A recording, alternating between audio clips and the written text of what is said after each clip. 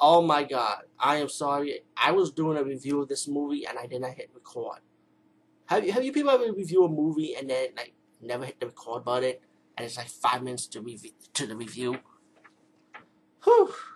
And I ran out of energy too. But the show must go on. Anyway, guys, Dracula has risen from the grave. This is the third movie to the Prince of Darkness, Dracula, and it takes 1 year later from the second movie. This time, you got this preacher, right? You know, he found like a dead body in the church. People in the town are scared and realize that Dracula's shadow still haunts the town, pretty much. Um, Later on, you see the main priest going to the church and realize there's nobody in the church. So he went to the second priest, and the main priest, the Monsignor, I would say, telling the second priest, excuse me, like, why are people not attending church? And then everybody's saying that, pretty much like Dracula's still alive, his shadow still wandering around. And the main priest saying that, like, Dracula's dead, he's gone, how can you people be scared? So the main priest want to prove to everybody, with the help of the second priest, that we're going to go to the castle and let everybody know that Dracula's dead. The second priest was scared to go, but, he was forced to go. So, while the main priest put the golden cross in front of the Dracula's castle, the second priest kind of fell down the mountains a little bit and hit the ice where Dracula was buried in. If you saw the second movie, you know how he got defeated. But he was buried in the ice, cracked the ice, and the blood of the second priest fell in the ice where the blood flows in Dracula's mouth. Dracula becomes alive, and he took control of the second priest and made the second priest his slave. Now, Dracula went back to his castle, and he got mad because somebody put the cross to his door. As the second priest told him that it was the main priest, like pretty much the Monsignor, excuse me. I guess Monsignor means head priest, so we just gonna call him head priest. So Dracula wants to get the revenge against the head priest for doing that to him. So Dracula decided to go to the priest's town, takes advantage of the barmaid, make the barmaid his slave also, and he's hiding underneath the bakery. And the way Dracula wants to get his revenge on the main priest is trying to take advantage of the main priest's niece, trying to make her into a vampire.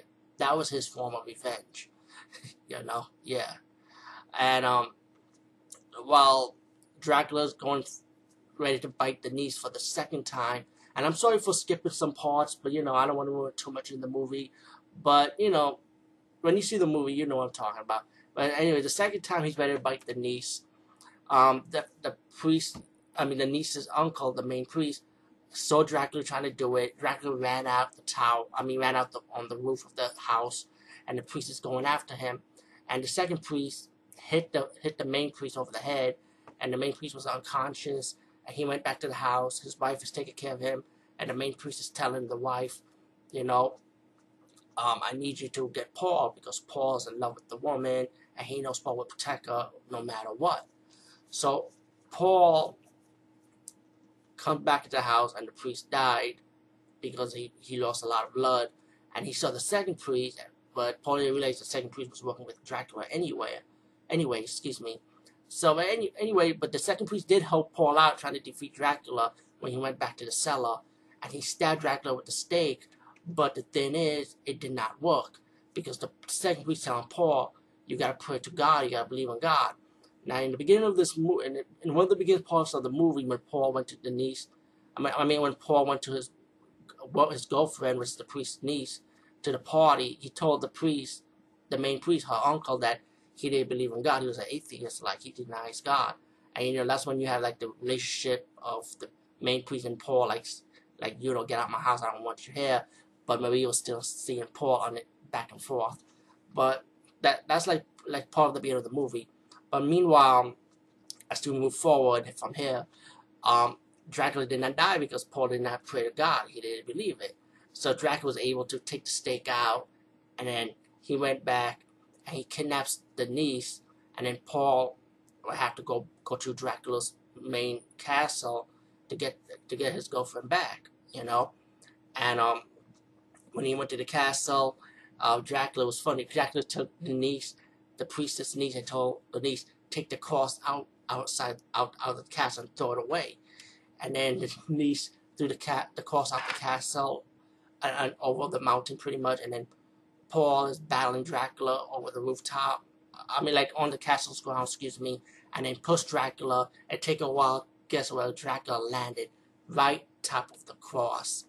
And then the second priest that was working as a slave for Dracula kind of came out of his trance, and then he made the pray. He was praying while Dracula's in the cross, because Dracula still cannot die because you have to pray to it.